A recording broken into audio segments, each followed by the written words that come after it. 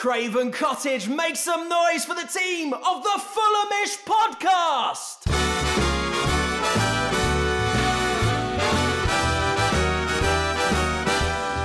It's the Fulhamish podcast, your independent voice of Fulham FC. My name's Sammy James and welcome to the show. Today it is the 22-23 Fulham season review. Who will we give our judgments to? Who was the best player of the season? What was the funniest moment of the season? What was the WTF moment of the season? Also, we're going to look back at our pre-season predictions. Who had some shocking takes and who had some quite accurate ones? There was definitely a bit of both for everyone. Also, a few of your questions and a final this'll catch on of the season. Hopefully we'll go out on a bang. I'm joined by the regular Thursday crew today. Jack Collins, hello. Hello, Sammy. How you doing? Good, thank you. And Peter Rutzler's back. Hello, Peter. Hey, Sammy. Hey, Jack. How are we? How are we doing? We good? All good. Season's over. Are you excited for a holiday, Peter? It's not over yet for me. Not yet. There's another game to go. And then it's over. Then I'm going away for a week. So, yes, I cannot wait. All right. Well, let's have a quick final word from Sunday's defeat to Man United. I mean, Jack, there wasn't an awful lot to read into this, except maybe the penalty debate rearing its ugly head once again. I thought Fulham were pretty good. Could have easily come out of that with a draw. United took their chances when they came and had periods of dominance. I mean, there was just so little riding on this match because, as we talked about in last week's Thursday Club, they won that game over Chelsea. Their position was secure. Our position was secure. We were kind of loosely chasing a points record, but it wasn't the biggest motivation. So kind of one of those. I don't think anyone will remember it for a particularly long time. No, exactly. That's it, isn't it? It just felt like that game. And there were moments in it where I think United would probably have one eye on that FA Cup final, that they took their foot off the gas, off the accelerator at times. I think if Fulham go 2-0 up, we probably win that game. But generally, yeah, it sort of felt like a bit of a non-event, non-starter in many ways. And I think you probably look on the balance of the game, result probably fair, just about. But again, just hugely nothing on it vibes. I think everyone just kind of enjoyed their day, if I'm perfectly honest. So yeah, just one of those that, as you say, won't live long in the memory, I don't think. And Peter, Ahmed wrote a piece about Kenny Tete, which I really enjoyed. And he was kind of the star of the afternoon, really. The 15th different Premier League goal scorer for Fulham this season. Only Bernd Leno and Anthony Robinson are the players that have played more than 1,000 minutes and not got on the score sheet. Over 500 minutes is Neeskens Kebano, which actually is really impressive to have so many different goal scorers in a season. But anyway, that's an aside point. Kenny Tete, a wonderful headed goal and another brilliant display. And they talked about it on the Sunday podcast about how there seems to be so much interest in João Palhinha and doesn't seem to be an awful lot being spoken about Kenny Tete, and I think the general point was good. But yeah, I mean, he's had a stellar season and deserves to be up there in all of the player of the season nominations. I don't think he'll get it, but he deserves to be in that kind of discussion. He likes an end of season goal, doesn't he? He scored in the final home game last year against Luton, didn't he? Just belted one in with his swinger. But yeah, no, I completely agree. And actually, the first thing is I think the way Fulham play in the Premier League really suits him. It relies on fullbacks being very good 1-against-1. I think Tete's strengths are his ability to tackle opponents, to keep wingers quiet. And Robinson's done really well on that front. He's quick and that's really effective for Fulham. But when you actually think of how much he cost the club, it's about £3 million if I remember rightly. It's an incredible signing again, like that in terms of value for money. Leno was phenomenal as well, but you put Tete in that category.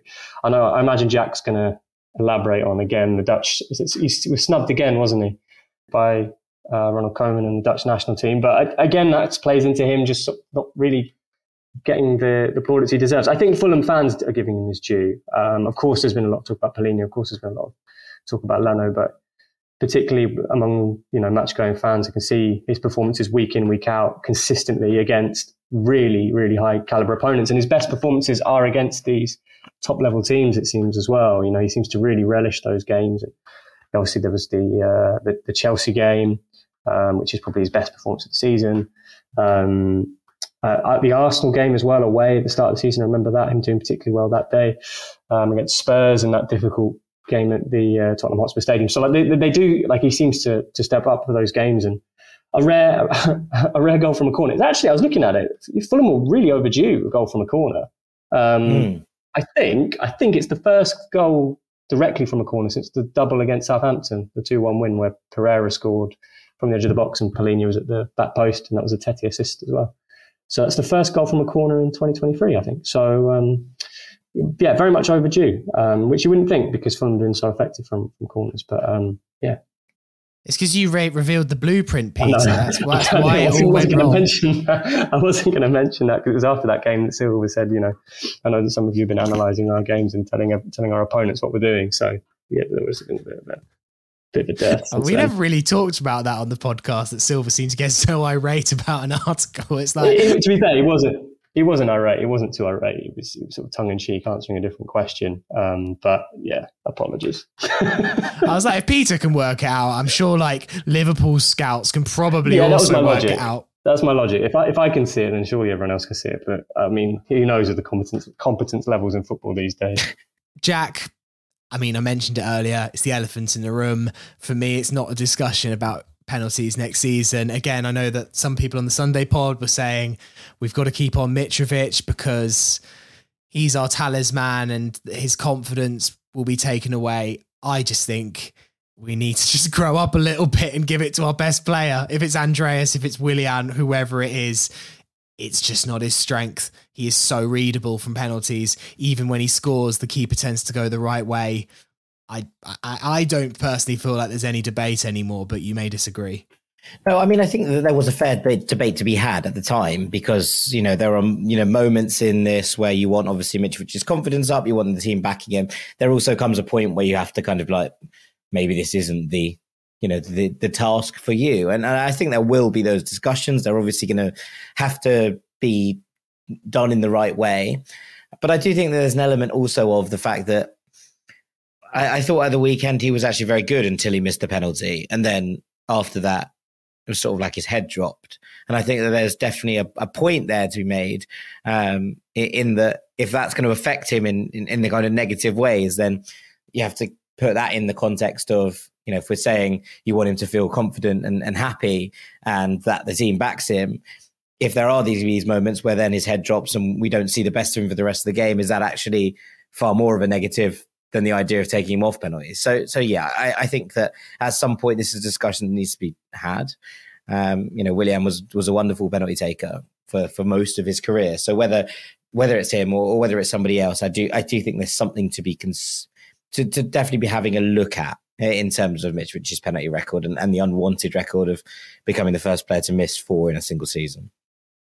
I remember after the Newcastle game, we were sort of going through the ins and outs of the psychology of taking off penalties, what would be the right way to do it, should you do it? And it does feel sort of similar. But the stats, as you were saying, they speak for themselves. And I remember at the time saying, and I still think it's relevant, but I think we're at a point where it might need to be taken out of his hands. But the ideal scenario is he realizes it himself, and you know there are better penalty takers. It's difficult for a goal scorer because you want to score as many goals as possible, and it's an opportunity to score. It's just 75% chance or whatever it is to boost your tally. I think considering the opportunities he's had since, you know, this isn't the first that we have the same discussion in the Scott Parker season. So it's a shame, but as Jack says, you don't want it to be detrimentally affecting. If it wasn't doing that as well, then fine. But you know, if he scores that penalty, it's a different game, and maybe Fulham get the win. So yeah, I think it's one thing to take a player off penalties mid-season. I think like that is quite a snub, But over the summer, who knows who we'll sign as well? Maybe we'll sign someone with an exemplary penalty record. And that's the time, I think, like Silva says, look, we're going for a refresh. Mitrovic had lots of opportunities last year. We've got this player. We've really looked at it. And we think starting afresh in August, we're going to change it up. Really sorry. Like, I get that, like, after Newcastle would have been a tough decision to make, and like it really would have felt like a snub on Mitrovic. It was a slip, wasn't it? It's like, you know, it wasn't a technique. Well, he slipped. It's not the same thing. This thing now it's got too much. I mean, we had an email here from Glenn Holler in North Carolina. He says, I wanted to chime in on the Mitrovic penalty situation. On the Monday pod, the gang landed on a sort of shrug and oh well response to Mitro's missing of his fourth penalty of the season. Even after Elizabeth brought up the fact it potentially cost us 5 points. While I agree that it wouldn't have changed our league position, I can't agree with the attitude that it doesn't make a difference. If Mitro scores even one more penalty, so long as it turns a draw into a win, then that's our all-time points total achieved. I kind of like agree. Like, yes, of course, we were so far from any team, 5 points didn't make a difference. But I think, like, yeah, it was an end of season game. Ultimately, over the season, his penalties didn't cost us anything. But I think going forward, that's why a change is needed. I think also that the last time Fulham played penalty roulette, it didn't end so well in the Scott Parker season. So if we're going to change it, we've got to be dead sure. We've got to be really sure that whoever's coming in is going to be solid, because otherwise it's just a bit farcical if that season's anything to go by. Although I have seen a couple of mentions of Tom Kearney on penalties, and I feel like people have got short memories. Tom Kearney was not that good from the penalty spot either. We went through a period of him taking the penalties and him either getting very lucky in scoring or not scoring. So I'd really like Tim Ream to score a Panenka. I think he's taken one before, hasn't he? But did he miss? Yeah. I think he might have missed. Famously, Newcastle away when we won 3-1 and we decided, it's the 90th minute. Let's let Tim Ream take a penalty. Bonkers decision. Cesc was on a hat-trick. Yeah. Absolute ridiculous decision. But yeah, he's had one. I feel like that's probably Tim's lot. Sorry, Tim. You can take one in your testimonial and have some fun there. Let's do some end of season awards. So myself, Jack and Peter will nominate who we think should win each award. I also did a bit of a Google form. I was organised for this and sent it out to the people in the Fulhamish community in our Telegram group to collate some of their thoughts on what they think as to who should win each award. So we'll start with the obvious one, the pertinent one, the big one, player of the season. There are some big hitters that we know. It's probably a toss-up between Leno and Paulinho, I imagine, in the popular vote. But Jack and Peter, you can pick whoever you like. Yeah, I think it's probably Paulinho for me, but I was so excited about this that I feel like it's kind of... there are other categories that I think we might be able to nominate Bernd Leno for. So I'm going to suggest that Paulinho is the winner of this award to me. I think he's been absolutely sensational. He has become this one-man unit in so many ways. In the midfield, he has freed up Harrison Reed to do different things. He is capable. And we looked at this last year and we saw that experiment that Silva had with Nat Chalobah and trying to make sure that the system was going to work, kicking onwards into the Premier League. And we saw the kind of early iterations of it and how that didn't work. So to come in and be this good off the bat, to come in and basically be the glue that holds the team together. You look at some of the performances where Joao Paulinho didn't play this season, and the difference in Fulham with and without him is so incredibly stark that I think for me, he has to be given the nod here for player of the season. Yeah, no, I agree. It is really difficult with Bernd Leno. And I wrote a piece on The Athletic, I think, last week about it, because you look at Bernd Leno's numbers and they are ridiculously impressive. And I think one of the question marks about Fulham and why people have sort of sometimes not always given them as much praise as they could do is because the underlying numbers aren't particularly great. Fulham do concede good chances. But the reason that they've not conceded as many goals is Bernd Leno. Fundamentally, he's been absolutely fantastic. But I'm with Jack. For me, Paulinho just represents Fulham evolving into the Premier League. The change in the number 6 position is just, Jack was saying, Silva looking at how he's going to change things, moving on from Seri to Palhinha, really different profiles, making that work from the get-go. His influence has been, really important. And I think everyone else looks better when he's in the team. And that for me is, the staple of the player of the season. I have flip-flopped between Leno and Palhinha so much in the last few days where I've been trying to get my head around this. I did an article on BBC Sport and I plumped for Leno, but I think you two have persuaded me to go Palhinha. I think what you said there, Peter, is a player that kind of sums up this season and a player that I have loved watching. Like Leno's been great and he has got me out my seat several times. That save he did against Leicester, I seem to remember in the first half where Vardy was just one-on-one on goal and it looked like a certain goal. A couple of times Leno has just performed those kind of saves where you're like, oh my God.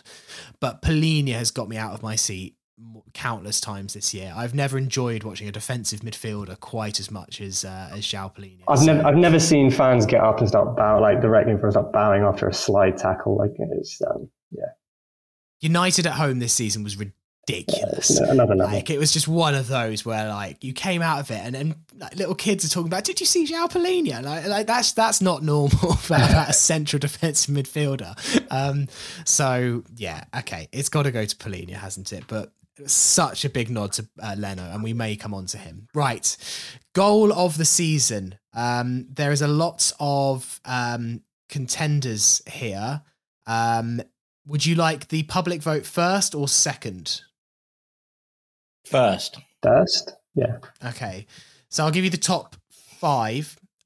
Joint fourth, effectively, is Palhinha's goal against Forest and Solomon's goal against Brighton. Mm-hmm. Third is Kearney's goal against Sunderland at home in the Cup. Second is Willian's goal at home to Forest, the beautiful cut back into the top corner. And first is that man again, João Palhinha, with his goal against Leeds in the Cup. I started with Jack last time, so let's start with Peter on this one. Yeah, I went for Palhinha against Leeds as well. I think for me, it was there was two. Obviously, the goal itself was ridiculous. I was actually speaking to another French journalist who hosts 100% PSG podcast out here, and he said he went to a Fulham game this season. It was the Leeds in the Cup. And he saw the Palhinha goal and it was phenomenal. And his little boy was talking about it. But he was right behind it. So could see the swerve on the shot and the technique was fantastic. What I really liked about it was that there was two things, wasn't there? There was the tackle, which is just Palhinha-esque. And then he had the awareness to take the shot on because you could see Medier's position. He's a couple of yards further forward than he'd ordinarily be. And he executed it to perfection. So, yeah, what a beauty. Jack? Yeah, I think that's the correct answer. But I think my favourite goal was Tom Kearney's against Sunderland. I just really enjoyed everything about that moment. And I think, you look at the way that game went and the fact that it, at one point it looked like Fulham were going to be bowing out of the cup to lower league opposition. And suddenly TC puts on a footwork masterclass in the middle there just to wiggle his way through a few challenges. And I remember fully on standing up and just being like, that is unbelievable. It wasn't even a cheer. It was just like, it was a round of applause. I was like, that is absolutely sensational. I think the Palhinha goal, as you say, is probably the rightful winner of this, but I did absolutely love that TC goal. So I'm just going to give a nod to him, I think. Could we do like a vibes goal of the season? Because Solomon wins that at Brighton. Because that game was ridiculous, and I remember laughing when he scored. But it was just so undeserved. Yeah, you can debate that, but just so against the run of play. It was so good. Yeah.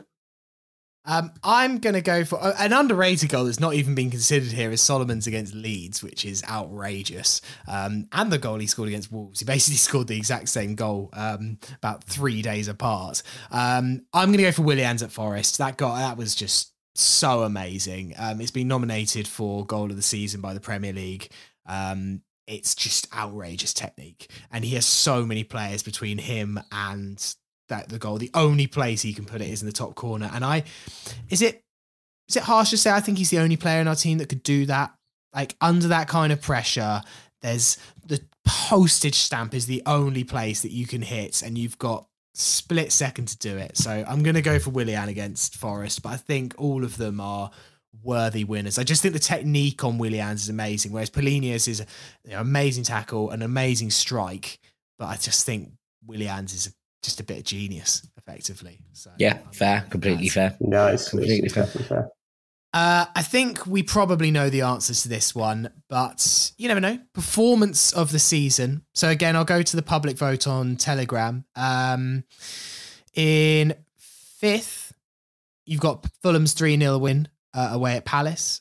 Joint third, you've got Fulham's 3-0 win over Villa and Fulham's 3-2 win over Brentford. In second is Fulham's opening day draw against Liverpool. Yeah. And obviously in first is Fulham's win over Chelsea. Jack, who would you like to give to performance of the season? I genuinely think that Fulham 2, Liverpool 2 is the correct answer here. Now, I think you kind of look at the way that these games pan out, and maybe you could say the same for this game. But the 2-1 against Chelsea, obviously Fulham played well first half, and then it did look like there was a foothold being, got hold of, and I'm sure we'll talk more about Joao Felix in a minute. But I do think that the red card really changed the whole game. And I think you could say similar about like the 3-0 against Palace away on Boxing Day, in that the game shifted on something that wasn't maybe in our control. I do think that the first half of that performance against Liverpool on the opening day was like, oh, Fulham are here and they've arrived in the Premier League. And I think that was the moment it was like, okay, this Liverpool team might not be as good as perhaps they have been in recent seasons, but to sort of that game out the way that Fulham did and the way that, everyone felt afterwards, it was like, oh, hang on, we can hang with them again. And the kind of change from the last Premier League season to that felt like a massive step. So I think that for me probably wins it. I'm the same as Jack. Yeah, no, I don't know if a draw can be season defining, but it felt it at the time, just because it was really negative going into that game. Marco Silva's comments after the Villarreal game, recruitment worries, and then for the team to perform so well, it just changed everyone's perception of the team, like instantly. It's like, oh. The other thing that maybe should be mentioned here is the 2-1 against Brighton. Because there were, they scored from a penalty, but I actually think that maybe as a comprehensive performance, that was a side that had been winning plaudits left, right, and centre, and Fulham absolutely fundamentally outplayed them that night. And I think that there's something to be said for that, because this is a side that's gone from strength to strength this year. Obviously, we've beat them twice, amazing. But I do think that as a complete opposite to the smash and grab at the Amex, there was a real control about Fulham that night. And obviously it was just before Graham Potter left and all of those things in kind of quick succession. But I thought we were absolutely sensational that night. Am I going a bit against everything that I think the 3-2 win away at Forest was one of the performances? Oh, no, that's a good shout, I think, because just mentality. That was the night for me. And look, we're going to talk about moment of the season in a minute, and that's another one. It was such an incredible night and stuff, but probably the moment was Solomon. That was the one for me. I was like, oh my God, we're good. Like, we've come away from home to a team that has a very good home record, and we've won away from home this early in the season, and we went up to sixth. And I think that second half performance, the only thing that lets it down is the way that we let them back into the game with 5 minutes to go and stuff. So it's not like a complete performance. There's so many to choose from. All right, I'll stick with my guns. I'll stick with Forest away because it was amazing. But I actually really agree with both of you that Liverpool was season defining, and it's those moments that tip the balance as to, Fulham lost that opening game 4-0. We probably would have stayed up. We obviously had quality and stuff, but I don't think it's the emphatic season that we all experienced. Moment of the season. There's actually only 4 nominations here from the Telegram community. In fourth were the quickfire goals against Forest. In third was the Solomon winner against Brighton. And joint first was Chelsea at home in general, and then the Mitro header against Brentford. Jack? I will go for Brentford and that game. I think that, as you say, there was that moment and it being so late on and it having, the effect it did. And the fact that actually Fulham had gone from being comfortably in charge of the game to actually under the cosh. And I remember being like, oh my God, can we just get out of this with a point? So then to win it at the death and Palhinha bashing the stand with his sort of broken arm cast and all sorts of, I think as a moment of absolute release, that was it for me. That was the moment I think that I was like, this is the best I've felt in ages. And so I think, the difference with the Chelsea game, it felt like it, transpired over a longer period of time. Whereas the joy and relief, I always say this, right? It's like Chelsea's always the one you want to win. Brentford's the one you don't want to lose. And so to be hanging on and for it to be Mitrovic and for Tony to have had all the goals ruled out and doing the celebration and then for him to win it at the death, the elation of that moment for me, I just loved it. I loved it so much. Peter? Yeah, it's hard to argue. I went with the Chelsea game. I went for Vinicius's goal specifically because it just threatened to be, the chance was going to pass Fulham by. It wasn't going to be a better chance than that, really, with Chelsea and the disarray that they're in and everything else around it.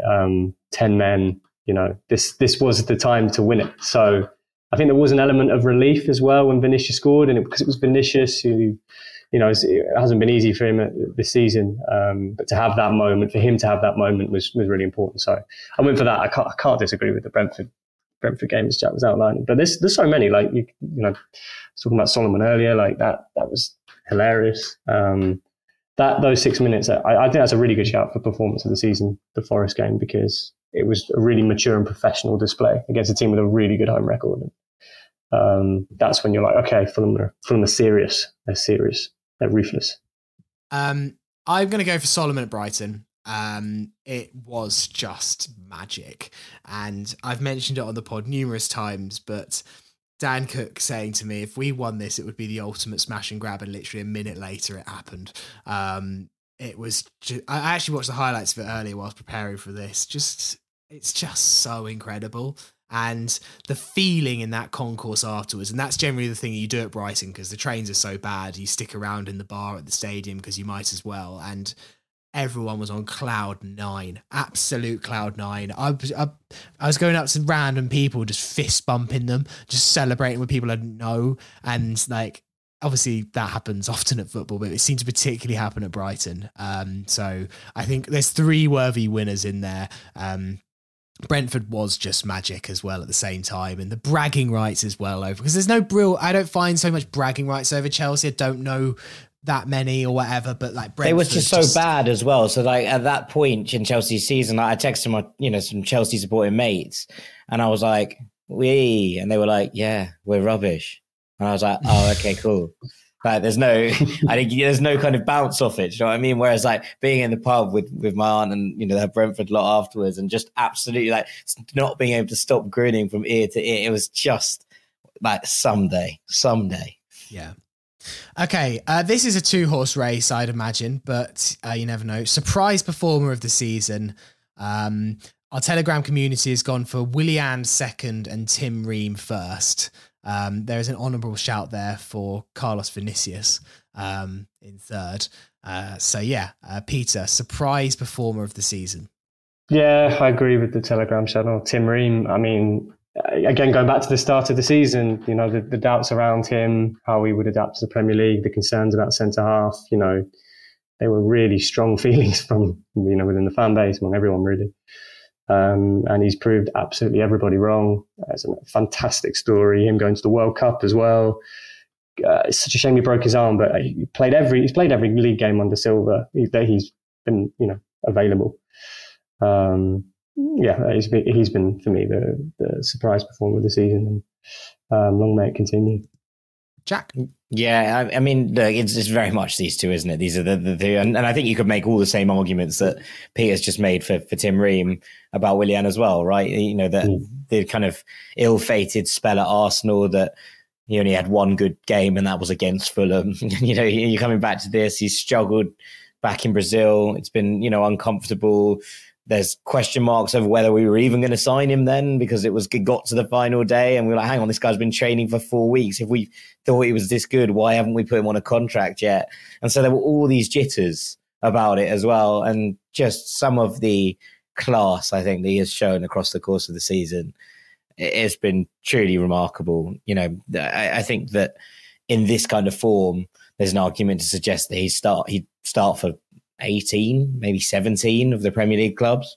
And I don't think anybody would have said that to you. I remember having the discussion right at the pod, be like, look, if he's truly on the wages that we think he's on a very, very low budget, very low salary, just wants to be back in London, loving life, to have pulled that off, I think is pretty spectacular. So yeah, I'd probably edge Willian, but I think both are worthy winners. I'm gonna go Ream, although as you may hear later, I actually backed Ream to have an all right season. But getting that in early. Getting that in early. Here we go. But it is Tim Ream, right? No one. I thought Tim Ream would be a squad player. I thought he'd be our third choice centre back this season. I just thought he would be all right. So yeah, I mean, he's just been amazing this season, and I never thought he could do this at Premier League level. I thought on the opening day that Salah and Nunes were going to rip him to shreds, and he just, at no point this season did I think Tim Ream's had a nightmare here. Occasionally, yeah, like he got caught out of position or something like that, but more often than not, Diop bailed him out. But every game he performed this season, and I'm really hoping he can do it again next year. So I'll go for Tim Ream. Right, we're on to the last couple now. Last couple of funny ones.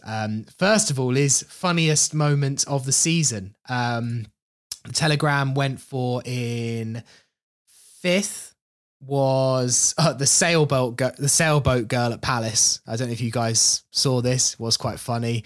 There's a girl who was sailing by in the cottage in the Thames, and it happened to be half time during the Crystal Palace game, and she capsized, and everyone was watching from the riverside and just giving her grief, and then she capsized the boat again, and then they started singing "You Don't Know What You're Doing," and the people that were next to her in the boat were filming the whole thing, and the girl took it very well. She was saying, "Just kill me now," basically, whereas like 2,000 people watching her sail this boat very badly, which was quite funny.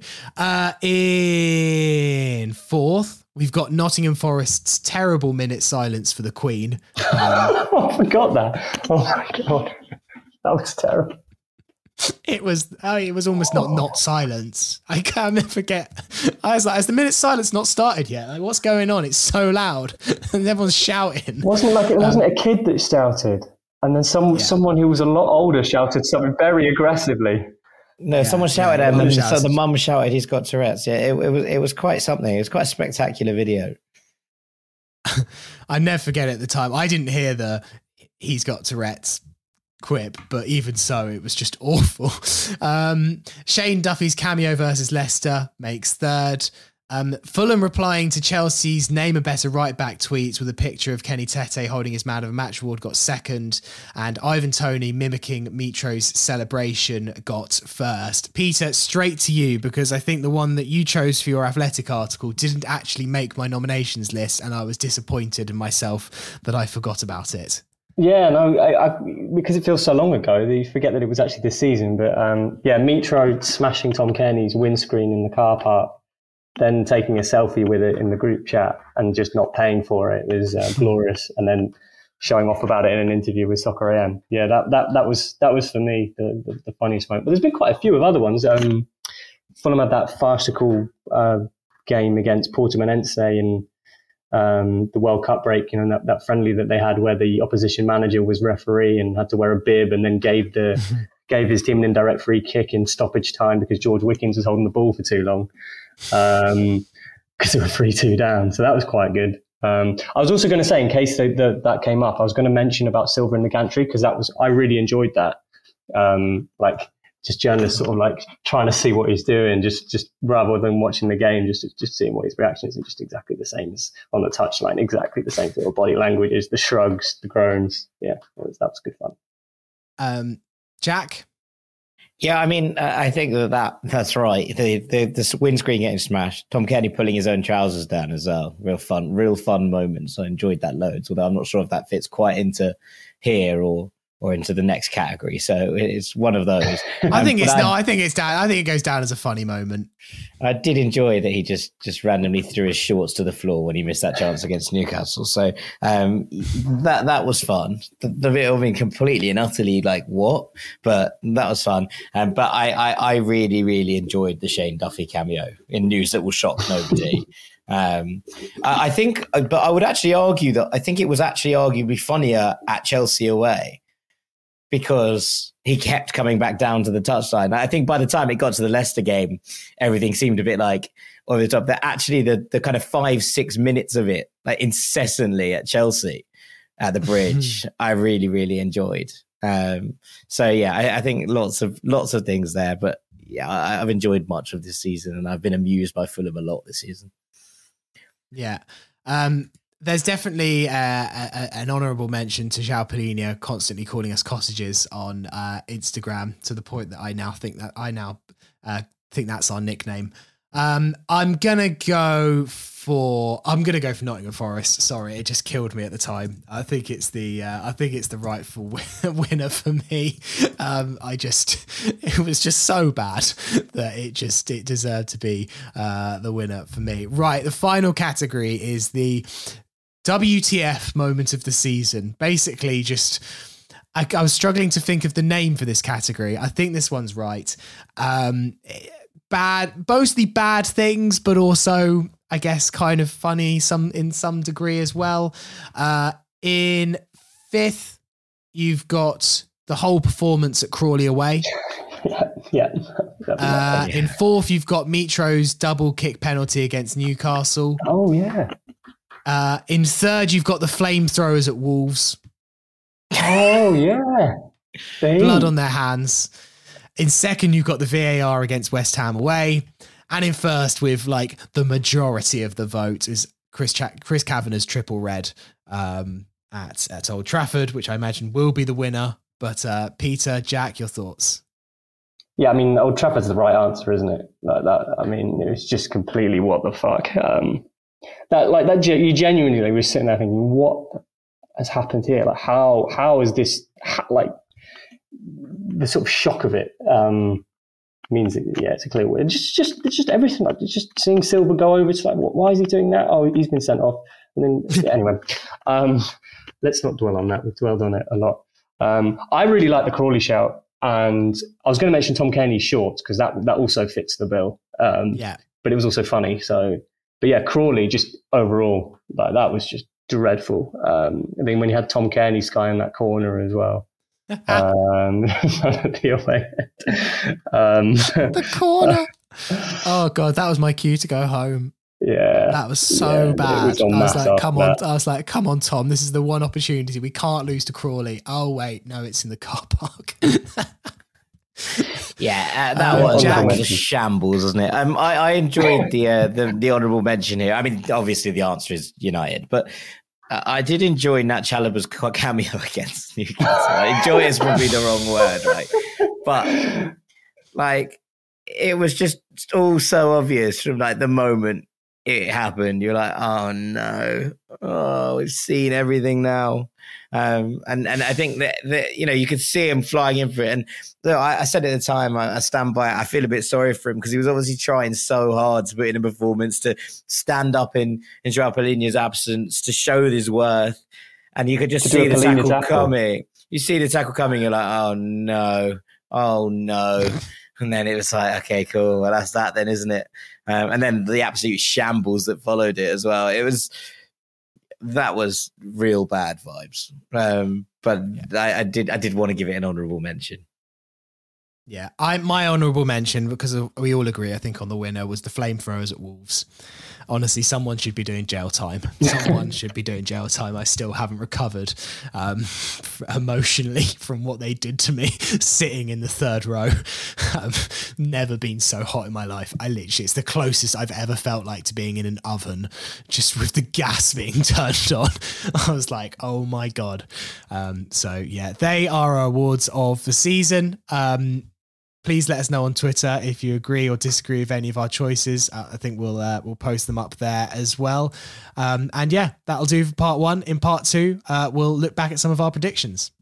Hello, it's Sammy here, and Fulhamish is backed by NordVPN, which is a way of watching sporting events, TV shows, and films which aren't available in your region by just switching your virtual location to a country which is showing the event. And right now, we've got an exclusive deal which you can get by going to nordvpn.com/Fulhamish. They'll give you a huge discount off your plan, plus 4 additional months, all for free.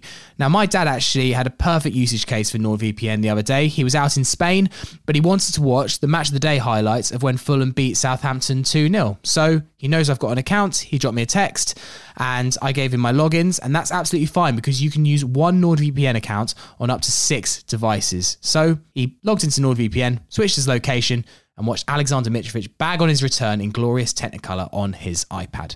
Now, NordVPN is the price of a cup of coffee a month, and there is a 30-day money-back guarantee. So if you decide it's not for you, then no worries. To get that exclusive deal that I mentioned of 4 free months plus an additional discount, head to nordvpn.com/Fulhamish. That's nordvpn.com/Fulhamish. Part 2 of the Fulhamish podcast. It is Sammy here with Jack Collins and Peter Rutzler. Just a quick one to say thank you to everyone that continues to back Fulhamish in the Fulhamish community. Your support, if you're in there all season, we are indebted to you. You keep our podcasts, articles, videos all going, all funded, and it enables us to keep everything free, which has been our aim since day one. So thank you to everyone. You really, really are so special to us that you do that. So thank you very much. If you'd like to support Fulhamish, all the details in the description of this podcast, or you can go to fulhamish.co.uk/support. As a thank you, you get access to our Fulhamish community, which I mentioned earlier. And it's a Telegram community where we chat all things Fulham, and it's a thank you to everyone that supports us. So yeah, all the details in the description of this podcast. Thank you ever so much. And we're planning on keeping the podcast rolling all through the summer. More details to be announced. Let's look back at our pre-season predictions. Here we go, ladies and gents.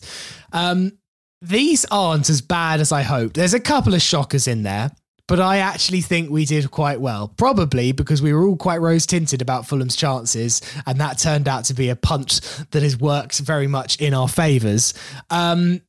So I'll run through them and we can react to what we said. So the first thing that we asked was Fulham's final position in the league table. Jack, you said 16th and 39 points. Would that have been right? You wouldn't be far off. Peter, you said 17th and 38 points. I was Mr. Optimistic. I said 15th and 42 points. So all of us massively underestimated where Fulham would finish this season and how many points that we would get. I guess that's natural. But Peter, we didn't think that we'd go down. So, well, I remember sort of umming and ahhing about it on the pod. I remember umming and ahhing, going, "Oh, well, it's going to be close. It's going to be tight." And so wrong, which is a good thing. But yeah. So next one is the amount of goals that Mitrovic would get, league only. Jack? I think I said 15. You said 15, and then you went and clarified 11 non-pen, which he scored 4 penalties. So you were basically 1 open goal away from being unbelievably spot on. Peter, you said 14 goals, and I said 15 goals. So the gold medal here definitely goes to Mr. Rutzler. That's what I'm paid for. Spot on. That's I mean, great. what you probably couldn't have accounted for was an 8-game ban in the middle of it and him being injured for half the season. But so actually, if anything, we underestimated him because we know that if he'd have played all the games this season, he would have got a lot more. Yeah, I agree with that. I think we did. I think we probably did because you look at the goals per game rate. We missed a third of the season. So, and the injuries, we're still scoring with his injuries around, that after the September international break with Serbia, it didn't really seem right until the turn of this year and getting back into the flow of things with Fulham. So, I do agree. The next category was second top scorer. Now, this is a bit unfair, this second top scorer, because one player that would be in the reckoning, that was the joint winner, was not on the books when we made this prediction. But anyway, Peter, you said Manor Solomon. Jack, you said Bobby Decordova-Reid. And I said Andreas Pereira. Now, we are all exceedingly close, basically. So the joint second top scorers were Carlos Vinicius and Willian, both with 5 goals in the Premier League. And then Andreas Pereira and Bobby Decordova-Reid and Manor Solomon all had 4 goals. Yeah. So they were joint third. Solomon, if he played more, I'd back that. But, yeah. I'd probably say the same for Bobby, to be fair. Yeah, so basically... Bobby played in all but 2 games. He had more than enough. He did have some minutes. Fair play. I think we all came fairly close, and we couldn't have known about Carlos Vinicius. And actually, could we have known about Willian? He wasn't officially signed. Yeah, I think that's right. We knew he was around, didn't we? But yeah. Well, we didn't know if we were going to actually make him a player or not. It was back to that old argument of like, if we haven't signed him yet, why not? But yes. Good. I'm pleased enough with that, I'll be honest. This is where it gets a little bit messy. Relegated teams. Jack, you said Bournemouth, Everton, and Southampton. Peter, you said Bournemouth, Brentford, and Southampton. I said Bournemouth, Leeds, Brentford. I don't think any of us have come up particularly smelling of roses. I mean, we look stupid. That didn't go well, did it? Yeah. The Brentford one makes us look very stupid. Yeah, I'm glad I didn't say that. Yeah, but it's second season syndrome and all of that. It doesn't exist anymore. You should read The Athletic, Peter. 5th season syndrome. I know. It felt sound at the time. It went well with the audience. So yeah, it did. I was maybe playing to the crowd a little bit. I think that each of us managed to get a relegated team in there because Jack and Peter, you both said Southampton. Jack, you were obviously exceedingly close with Everton, and I did say Leeds. So we all got 1 out of 3, which isn't bad, and everyone fell into the Bournemouth trap. In pre-season, and I think everyone was right to think that Bournemouth would, considering where they were in the summer. And fair play to Bournemouth for proving everyone wrong. Top 4 in order. Jack, you said City, Liverpool, Spurs, Chelsea, and in quotes you said, I think Chelsea will sort their shit out. Narrator. Oh, yes. They didn't.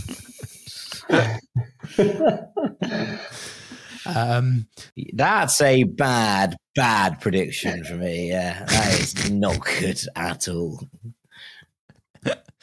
You called the winner at least. Peter, you said City, Liverpool, Spurs, Arsenal. I said the exact same. A lot of Spurs optimism there, wasn't there? We've really not covered ourselves in glory, have we?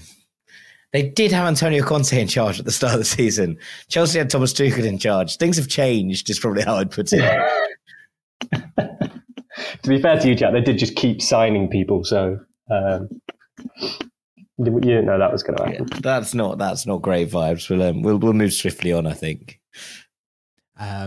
You should maybe hang your hat on your ranks record of predicting league winners, Jack, because that is obviously an incredible record that you guys have managed to keep for several years, but maybe don't hang your hat on the top 4 one. No. Fulham player of the season, you can hang your hat on this one, Jack, probably. You said João Palhinha. Peter said Bernd Leno. I said Alexander Mitrovic. It's not bad. It's not bad going. Take that. Pretty impressive. Obviously, we don't know who's going to be the player of the season yet. Probably going to be Palhinha. I think he'll win the public vote. But yeah, I mean, my one with Mitrovic. I still think my one with Mitrovic, the Old Trafford thing cost him any chance of winning player of the season because as much as we all love him and forgive him, that obviously didn't help and all the injuries and stuff, but he did still score 14 goals this season, so he's still up there. The final one is the Fulham hot take. So this was just anything that you think could or might happen in the season. Peter, take a bow. Do you remember what you said? Yeah, it's yellow cards for João Palhinha, wasn't it? Yeah, I think. João Palhinha to get the most yellow cards in the league. What a call. That is a cracking shout. That's what the research is for. Did you put some money on that? You could have. You probably wouldn't have to work for a year if you put a sizable chunk on that. That was amazing. That's an incredible shout. Well done. Jack, this is not one that you'll love to hear back. It was a very noble shout. Jay Stansfield to make 12 appearances off the bench. Yeah. Could have happened. We did go and sign another striker, so that'll give myself a little bit of grace. But he got a couple in the first couple of games, didn't he? So yeah, he probably did make that, just not for Fulham. Yeah. He had a great season for Exeter. He so nearly scored in that Brentford game, didn't he, in the very first minute, where it ended up being Bobby's goal. So I think it was a reasonable shout. Mine was that Tim Ream to make more appearances than expected and be okay. Yeah, I think you've undersold him a bit, but yeah, that's okay. Yeah. That's all right. It's a good prediction. That's fine. I don't mind that. That was quite, to be fair, at the time, that would have felt, quite an optimistic, I think. Yeah, quite bold thing to put forward. Yeah, I felt bold at the time making that, and now it sounds like, oh, it's all right, Sammy. Be okay. Well, he was okay. That's really. He was fine. He was more than okay, though, wasn't he? More than okay. Yes, indeed, he was. So yeah, they are our predictions. I mean, gents, I think that's quite good. Wasn't that bad? Yeah. I thought it was going to be a bit more, apocalyptic, but it's all right. Yeah, Peter, I feel like you are the star of the show there, Peter. To say 100%. That Mitro would score exactly 14 and to get the Polina yellow cards thing is pretty special. Jack with Polina as player of the season is a very, very good shout, and we each got a relegated side. The less said about our top four predictions, the better. But then again, that's not what we're here for. There's plenty of other pods, and also everyone got the top four wrong this season, so it is very much not us. Right, we're going to take another break afterwards. We'll do a couple of questions and then a quick This'll Catch On. Part 3 of the Fulhamish podcast. Sammy here with Peter and Jack. A few questions from the inbox and then a This'll Catch On for you, the final one of the season. I like this one from Ashley Mayhew. He's come at us with a few different questions, but I think all of them are quite good. So Ashley asks, any word on a contract for Willian next season? He's been absolutely sublime. Do we know anything about Willian's contract? It's surely in the offering, Peter. Nothing I can bring you right now, but it feels quite positive, I think, regarding Willian and the direction of that. So, sort of watch this space. There's quite a few decisions to be made, in the next few days. I think there's conversations have started to be had / have happened.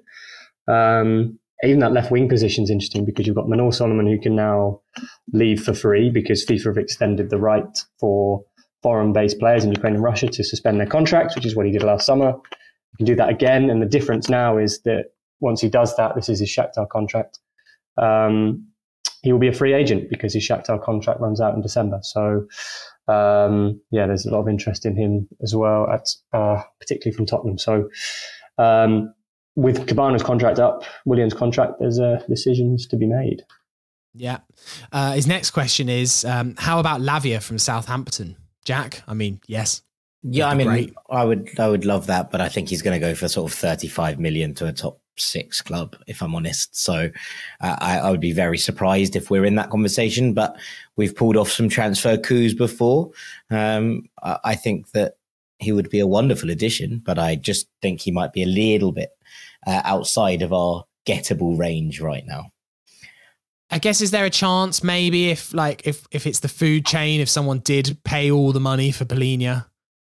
Yeah, I think so. Then maybe, but I just can't see it. I think United will be in for Lavia. I think Chelsea will be in for Lavia. There are going to be bigger financial players, I think, in this conversation than us, and I think that would probably sway him, even if it has been a good year. And Peter, he says, any detail on the extra pounds we have to give Arsenal because of Leno's exceptional performances? I mean, I think the understanding was 3 rising to 8. So with Leno, so there's 3 million up front, as we've talked about a lot, and how good value that's been. Then there are instalments of £2 million for every season Fulham stay in the Premier League over the course of his contract, pretty much. So it's £2 million this year that Fulham will have to pay. £2 million then if Fulham stay in the top flight again. And then Sorry, I'm going to have to do it again. I've got that wrong. Oh. Yeah, so with Leno and the deal with Arsenal, it was 3 million up front, which we've talked about a lot for being extremely good value, as has been proven emphatically. Then there are a couple of different instalments. So Fulham will have to pay £2 million to Arsenal for staying in the Premier League. That's for one season. And then if Fulham stay in the Premier League next season as well, then they will owe Arsenal another £2 million.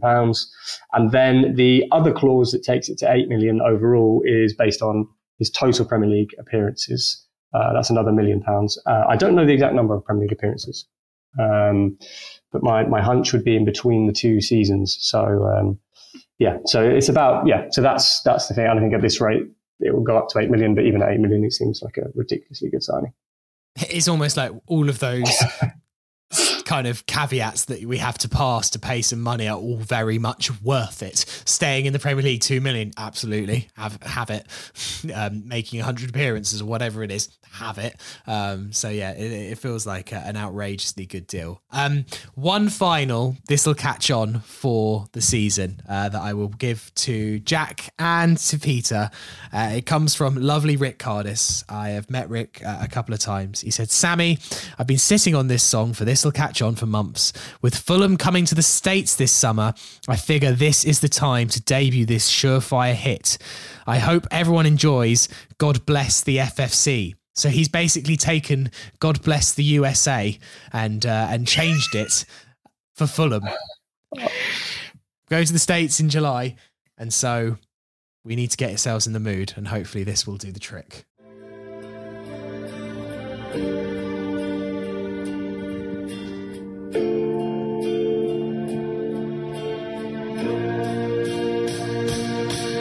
I'm proud to be full American, where our captain is Tim Reed. And I won't forget Brian McBride or that Bowie Clint Dempsey. And I'll gladly stand up in the hammy end and defend the cottage today.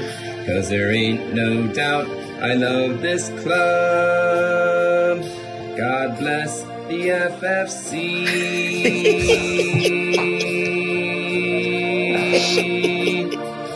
And I'm proud to be full American, where our owner is Shahid.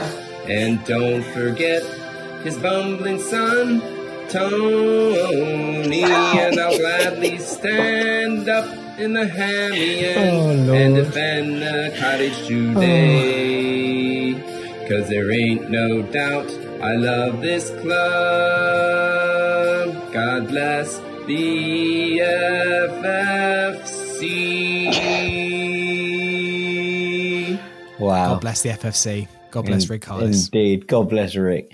I enjoyed that a lot. I'm doubtful of its ability to catch on, I'll be honest. But I did enjoy myself immensely. I'm not even going to bring out the syllable police because I had a fun time. But I struggle with the hammy end singing it, I'll be honest. But could it catch on in America? Could it catch on at the US Summer Tour? Who knows, Sammy? Maybe you can lead it. Yeah. Apt moments. We've had a lot of emails about this, and we are working on trying to do a Fulhamish live appearance in Philly and DC. So we're hoping to do like a live podcast out there in both cities. I don't think we'll make it down to Orlando. It's extremely expensive, but we're looking to get to Philly and DC. We're speaking to Fulham, which is the Fulham Philadelphia Supporters Club, and the Fulham DC Supporters Club as well, are helping us try and organise some kind of joint parties between ourselves and them. And yeah, all details TBC. If you've got a couch that we could sleep on, we'd be extremely grateful because we're trying to do it on a budget. But yeah, more details TBC. If you fancy coming along though, drop us a note. We'd love to see you out there if we can make the stars and stripes align. Nice. That'll do for the podcast today. What a season it's been. Jack Collins, thank you very much. No, thank you, Sammy. It's been a real pleasure. And Peter Rutzer, thank you. No, thank you, Sammy. Thank you, Jack. Thank you for keeping me on in the season, even when I've buggered off. So it's very much appreciated. Oh, we love getting you back on when we can, Peter. It's always a treat for both of us. So, as I mentioned, Fulhamish is going to be continuing at least for the next few weeks. In a few weeks, we're going to be launching a new weekly transfers show where we're going to be looking at all the latest rumours and stuff. That should be starting in a couple of weeks, and hopefully the Thursday Club will kick off back in July. But until then, we've still got loads of podcasts. On Monday, you'll hear the Jack and Joe Show season review. We've got the second ever Fulhamish annual coming out this time next week, where we kind of document the season via the podcast. We've also got a whiteboard season review. There's loads of good stuff. Keep looking at the podcast feed. We're trying to keep going this whole summer because we know that you guys are going to be on a beach somewhere, chilling out, missing Fulham. And so we want to keep the pods rolling for you. So that is very much our intention. But the Thursday Club will be having a little bit of a hiatus. We should be returning in July. But I won't say have a lovely summer because we will be speaking to you before then. But enjoy the summer. And hopefully you can keep listening to Fulhamish during that time. Have a wonderful weekend, whatever you're doing. Come on, you Whites. You Whites.